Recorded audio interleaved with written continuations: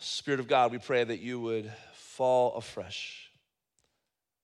That in only the way that you can, that each of us, we come today to this space with our very particular life, our passions, our struggles, our questions, our doubts. I pray, King Jesus, that you would speak to each of us exactly where we're at. Have your way. We pray this together in the name of the Father, Son, and Holy Spirit. Amen. So as we get into understanding this way of Jesus, this upside down way that changed the world forever, Paul frames this way with a summary of the way that we should interact as a church.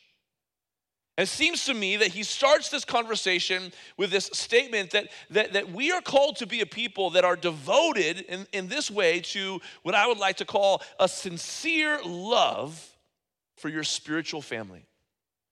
A sincere love for your spiritual family. This way of Jesus, this way that Jesus actually spoke about, if you go to Matthew chapter 5, 6, and 7, the Sermon on the Mount is very similar to what we're going to be looking at in chapter 12 here, is you're going to see this parallelism of the way of Jesus. And Paul here is summarizing this way with this word sincere. In the ESV, the word is genuine. Paul says this in verse 9. He says, let love be genuine. Thanks, Sari. Let love be genuine. Sincere love. It's really interesting here. This word sincere, this word genuine, this isn't a fake, just, you know what, I'm just going to make people feel good. No, this word sincerity is speaking the truth in love. It's related to truth. It's related to a genuine familial concern for your brother or sister in Christ. I think about the show American Idol. Anybody ever watch the show American Idol? In the show, one of my favorite parts is always the beginning time when they do the tryouts. And there's always someone who thinks they have a really good voice, and it's like chalkboard. And it's like, did anybody ever think to like tell that person, you probably shouldn't go on national TV and sing in front of everyone because this is torture. And the reason why you're making it on national TV is because you're so bad. This is sincere love for your brother or your sister in Christ. And here, Paul is not so much talking about that as much. He's talking about the ways of Jesus, where you do not conform to the pattern of this world, verse 2, but you are transformed by the renewing of your mind. So the pattern of this world may say, this is the way. That was some old teaching. That's some old school, old churchy stuff. This new way is different. But Paul here says, no, let love be genuine. Abhor what is evil. Hold fast to what is good. Call good, good. Call evil, evil. It's this call to this genuine, true love. If you're a parent here, you know this. Good parents, they will love their children and they will discipline their children. They will call them out of love. They will tell their children, you know what? I'm sorry, but you cannot have a bowl of ice cream for breakfast, lunch, and dinner. I know dad does sometimes, but no, just kidding, I don't. A good parent will say, no, like before you get the screen time, you probably need to do your homework. It's a sincere love. It's a call. It's just, and so we're called, Paul's framing our relationship as a people of God to have this sincere love for each other where we speak love into each other. Love that hates what is evil and loves what is good. This is the framework of our relationship to each other. And then he seems to get a little bit into the nitty-gritty. Well, what does that look like? What does it look like for us to hate what is evil, to love what is good? What does it look like for us to not be conformed to the pattern of this world, but to be transformed by the renewing of your mind? I'm glad you asked. Look at verse 10. He says this, love one another with brotherly affection. This word brotherly affection is the same word, the Greek word Philadelphia. Now, don't think of the city of Philadelphia. That's not the most brotherly, affectionate place. I'm sure is some of that there, but it's related to this familial love for each other. That as a church, as a people of God, people who say, I follow Jesus, that we are more than just people who attend church together. That we are more than just people who sing the songs together, who do the Bible studies together, who maybe pray for each other every once in a while. No, Paul is saying we are called to have this brotherly affection for each other. And this brotherly, this familial affection is sincere. Timothy Keller says this. He says, real love is concerned about truth. Any love that is afraid to confront the beloved is not really love, but a selfish desire to be loved. Sincere love is not about a desire to be loved. It is a desire for that person to know truth and grace. And so as we lean into this, Paul gives us what I would say is 3 categories for this as he gives us this list of ways that we can have this spiritual love for each other. And the first is what I would like to call a culture of honor. A culture of honor. It's really easy in our own flesh and our own selfish desire to fall into a culture of shame. A family where we use shame, we use guilt to manipulate or to get people to do the things that we want to do or to make us feel good about ourselves, right? But earlier, Paul says, do not think of yourself more highly than you ought, but think of yourself with sober judgment. We are to be a people that are developing and promoting a culture of honor. What do we mean by honor? Paul says this in verse 10. He says, outdo one another in showing honor. It should almost be like it's a competition for us to outdo each other in showing honor. What does this look like? Now, this doesn't mean, because remember, it's in the category of sincere love. This doesn't mean that I go to my brother Andrew over here, one of our interns in the ministry, and I say, Andrew, you are such a good cook. I really think that you should start a restaurant. I don't know. I've never actually eaten anything by Andrew. I've seen him eating more cup of noodles around than gourmet food. But I could say, Andrew, I have seen the way that you love our youth. I've seen the way that you serve in our ministry. I've seen the way that you care for my boys, and I want to honor you. God has given you some special giftings and abilities. Think about my friend Pat back there who's running the soccer league.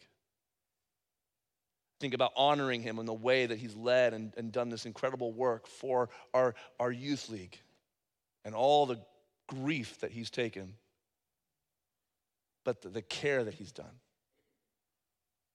We have a culture of honoring each other, of looking for ways that we can honor. And our default is the opposite. Our default is, how can I look good? How can this help me?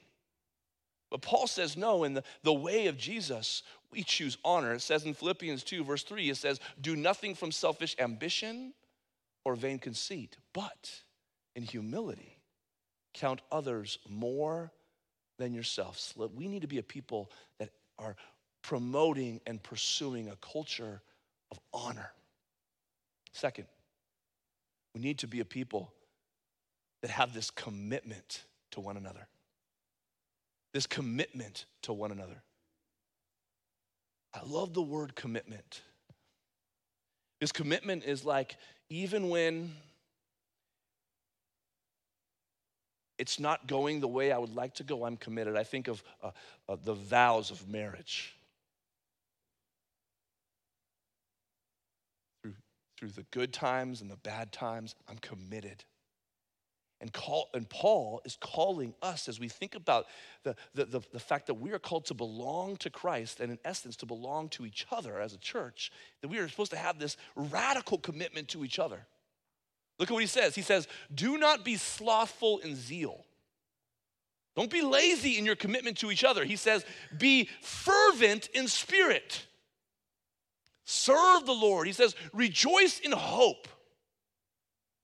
Celebrate hope. Be patient in tribulation, suffering. Be constant in prayer. Contribute to the needs of the saints and seek to show hospitality. He's calling us to this commitment to each other. And recognize this is in the context of a church that is trying to figure out, an early church in Rome that is under persecution. People that are trying to figure out, Jew and Gentile, how do we worship together? How do we live in community together? He's saying we got to have this strong commitment to each other. I think about my friend Tim. Me and my buddy Wes, I've not lifted weights in like 5 years. So we texted him the other day. If you guys know Pastor Tim, he runs our Celebrate Recovery program. He's one of the biggest, fittest guys around. So I texted him. I said, hey, Tim, Wes and I, we want to start, getting strong. I'm like, we're coming over on Monday. We show up at 6 in the morning on Monday. I think I can do like maybe 10 push-ups. And Tim has a workout for us. And we're doing these workouts and we're just thinking like, I'm all ready. Did you guys notice? Do I look a little bigger? I have 4 workouts in the last 2 weeks. And what I love about Tim is he's been so patient with us. He's been so patient. I remember the first day I got back and he sends a text. He says, hey guys, if you really want to see growing and for you to really develop, he says, you got to work on your diet. So I sent him a picture of the donuts that I was eating. He's like, Logan, you can't do that. What I love about Tim is he's so committed to me. He's not just like, oh my gosh, Logan had another cheeseburger, another Dr. Pepper. He's like, no, he's sincerely speaking to me. He's saying, Logan, you need to grow in this. But he's also committed to me. I love in Celebrate Recovery, we have this saying that we love to say. Actually, we sang it in City of Grace. It says, it's okay to not be okay. I love that. It's okay to not be okay. But a committed Christian will say that, but we don't end there. We say, it's okay to not be okay, just don't stay there. This is recovery. We believe that we are called to step out of denial. It's okay to not be okay, but I'm not going to stay there. I'm going to start taking the steps. I'm going to start working in community about how I can grow and how I can develop in Christ. Commitment to one another. Finally, we have a culture of honor. We have a commitment to one another, and then we have this radical care. I love the word radical because it flies in the face of our own selfish desires and how we tend to be the center of the universe. It says in verse 4, he says, bless those who persecute you. What? It says, actually, bless and do not curse them. It says, rejoice with those who rejoice. Okay, I can do that. Sing and rejoice over the rewards and the blessings that people have. Weep with those who weep. Oh, when people in our church, in our community are struggling, we should show up and weep with them. He says, live in harmony with one another. Live in harmony with one another. Have you ever been to like a orchestra where you have all of these different instruments? And like in the beginning when they're all warming up, there's all these different noises and you're kind of like, oh my gosh, this is... And then all of a sudden the conductor comes up and starts playing, leading them, and everyone plays in harmony together. And it's like one of the most beautiful pictures of all the different parts playing their piece. And this is what Jesus is calling us to live in harmony with each other, and don't be too proud. And do not be haughty, but associate with the lowly. Never be wise in your own sight. I love what the New Living Translation says. It says, don't be too proud to enjoy the company of ordinary people. And don't think you know it all. We're called to be in community together, and way too often we fall into this, as Paul said earlier, don't think of yourself more highly than you ought. We think in the church that there's actually like a hierarchy. Like there's the people, the saints that have been coming forever. There's the brand new people. Oh, there's the elders. Oh. And that's, in the kingdom of God, we are all together. We're all ordinary people changed by grace. Called to share our gifts for the ways of the kingdom. So don't take that yourself too seriously. And don't think you know it all. We're called to this sincere love for the spiritual family. And probably right now you're thinking, okay, what's so upside down about this, Logan? I get that. It actually sounds great. Some things I could work on, yeah, I could probably be a little bit more sincere in my love. I could probably say some harder things. You know what? I could really work on honoring. But Paul doesn't stop there. He takes it to another whole level. Not only are we called to have this sincere love for each other as a community, we're also called to this crazy love for our enemy. This crazy love for our enemy. Look at what he says in verse 17. He says, repay no one evil for evil, but give thought to do what is honorable in the sight of all.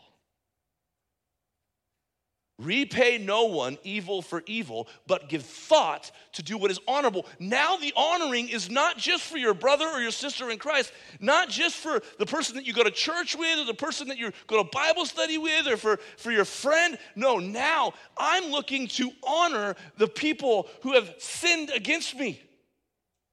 The people who want me to fall. This is this crazy love that God calls us to.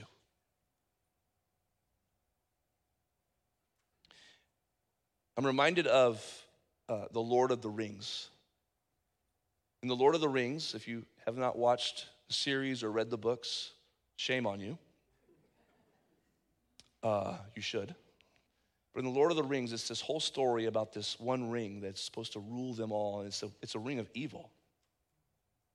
And the whole narrative is about goodness. You can't use the ring in all its power. You can't use it for evil. It just becomes evil. The only way to truly destroy the ring is to cast it into a fire with the ultimate sacrifice.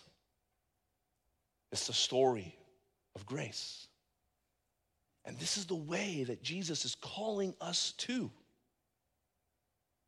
In summary, I believe 18 through 20 could be summarized in three words with L. They begin with the letter L. You know me, I love my alliteration. First, we're to live at peace. Second, we're to leave it to Jesus. Third, we're to love with grace.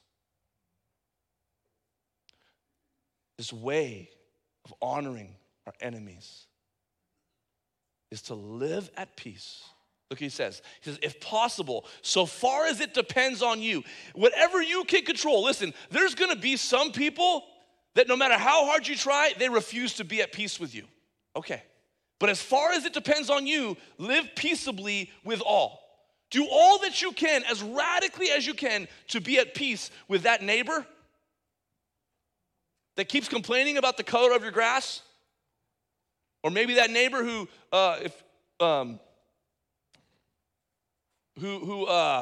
is just very difficult and challenging. That coworker, that boss,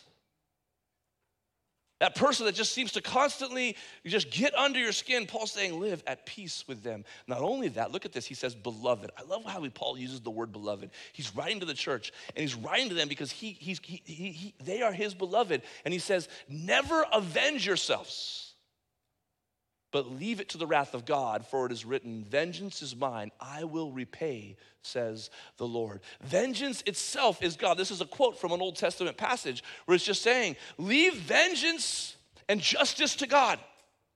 That's not your part to play. So if someone is wrong, Jesus actually says if someone hits you on the cheek, what are you to do? He says, turn the other cheek. And you're thinking, okay, no vengeance, live at peace.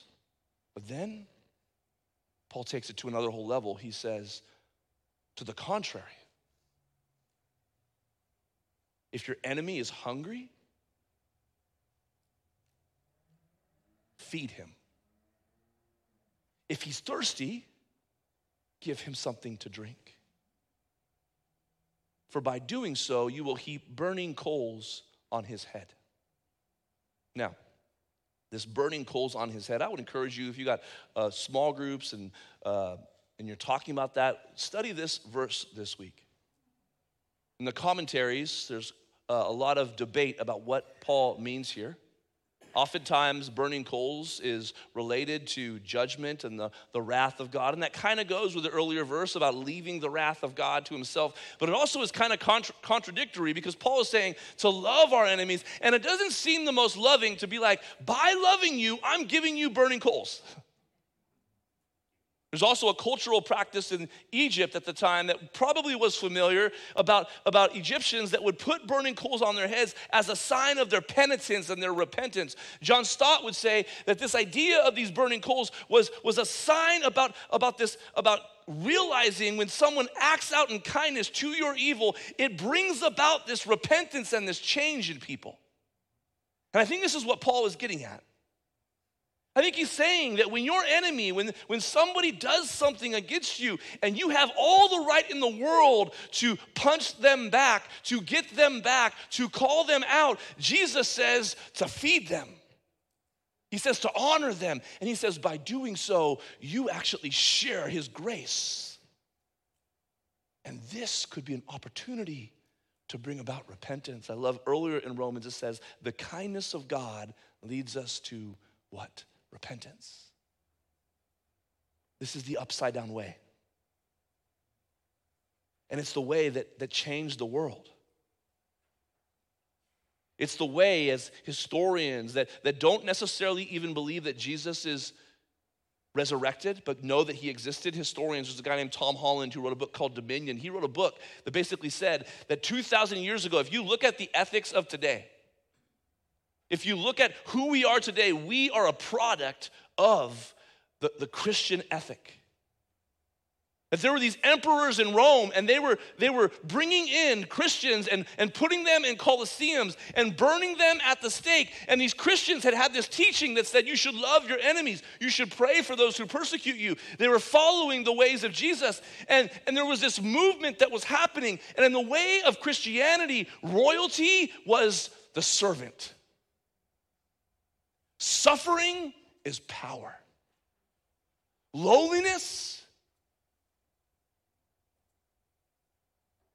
last shall be first, the first shall be last. And this is the way of Jesus.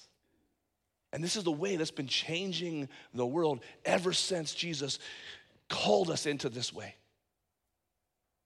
And he's calling you and me into this way. Now, maybe you're like me and you're thinking, okay, Logan, I get that. That's cute. But why? Why? Why should I turn the other cheek? Why should I honor my enemy? Why should I belong to this bigger movement outside of my own desires? Well, I'd go back to those 11 words that changed the world. It says, do not be overcome by evil, but overcome evil with good. Where does that come from? I'm reminded of the play Les Miserables. In that play, the main character, John Valjean, he's a thief, and he's stolen this priest's candlesticks. And he's caught, if you remember the play. And he's brought before the priest. And he's about to go back to prison for the rest of his life. And the authorities that are all about justice, they say, did he take the candlesticks? And the priest says, no, I gave them to him. He says, actually, John, I didn't just give you the candlesticks, I also gave you the silver. Go get the silver. And he goes and he gets all of the silver and gives them to him. And if you know the story, this forever changes this man's life. And he becomes changed by this grace, this act of kindness. And this is a picture of the why. This is a picture of what we believe the why is, because we believe that when Jesus said to overcome evil with good, that he exemplified that in the most incredible way when he went to the cross. When God himself left heaven and all the authority and all the glory to dwell among us and came as what? A baby in humility. And he lived in a perfect life among us and taught us about his ways. And as he was with his disciples, he said, they will know that you are my followers, what? By my love. This is a new commandment I give you. Love as I have loved you. And how would he love us? He would die on a cross for my sins, as we sing, as we're gonna sing. He wore my sin, I will gladly bear his name. We can get so caught up in the upside down way that we miss the upside down why. Because we believe as Christians that Jesus of Nazareth was not a prophet, was not a guru, was not a guy who had a lot of great teaching. We believe that he was God, is God himself. That we believe that he died for us. And not only did he die, he resurrected and he's reigning. And by his spirit, which he gives us when we believe in him, he's still reigning. And when we say his kingdom come, his will be done, his way is reigning amongst us. Do you catch this? The upside down way, hear this, write this down, is Christ our King. The upside down why is Christ our King. These 9 words changed the world forever through Christ. Jesus said, a new commandment I give you, that you love one another as I have loved you. You also are to love one another. By this people will know that you are my disciples if you have love for one another. So as you think on this, as you reflect on this, I encourage you. I have some guiding questions for you to think about. You know, it says in James, don't really listen to the word and deceive yourselves. Do what it says. First question I would have for you. What patterns of this world do you need to turn from today? What patterns of this world do you need to turn from today? Perhaps as a parent, we need to grow in honoring our children. Perhaps as you think about the upcoming Thanksgiving weekend and maybe being around other people and probably some difficult folks. Perhaps as you think about your workplace. Perhaps as you think about the people that you interact with. What patterns of this world do you need to turn from today? There's a word for this we have in Scripture. It's called repentance. It's called confession. Lord, help me. Help me to follow you because I believe that you're the why. And second, as you turn from this way, the pattern of this world, and you're transformed by Jesus, how will you follow Christ in his way this week? And imagine with me the opportunity for Chowchilla and Merced and Madera and Los Banos, or if you're visiting, wherever you're from.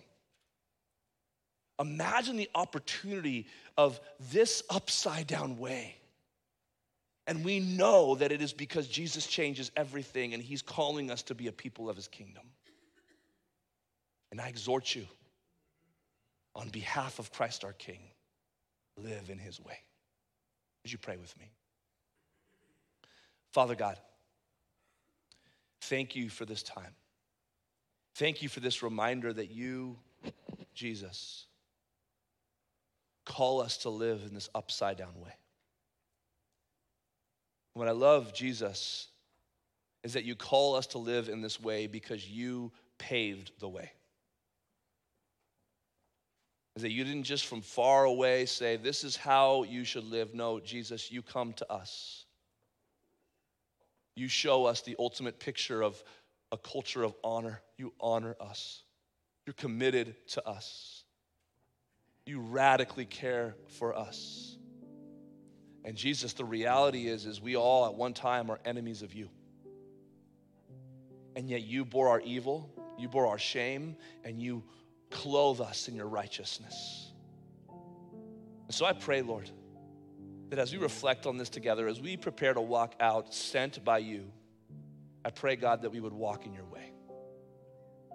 I pray for anybody here that maybe is struggling or wrestling, that maybe has not declared faith in you, that they would be allegiant to you, that they would confess with their mouth and believe in their heart that you are Lord, and walk in your way.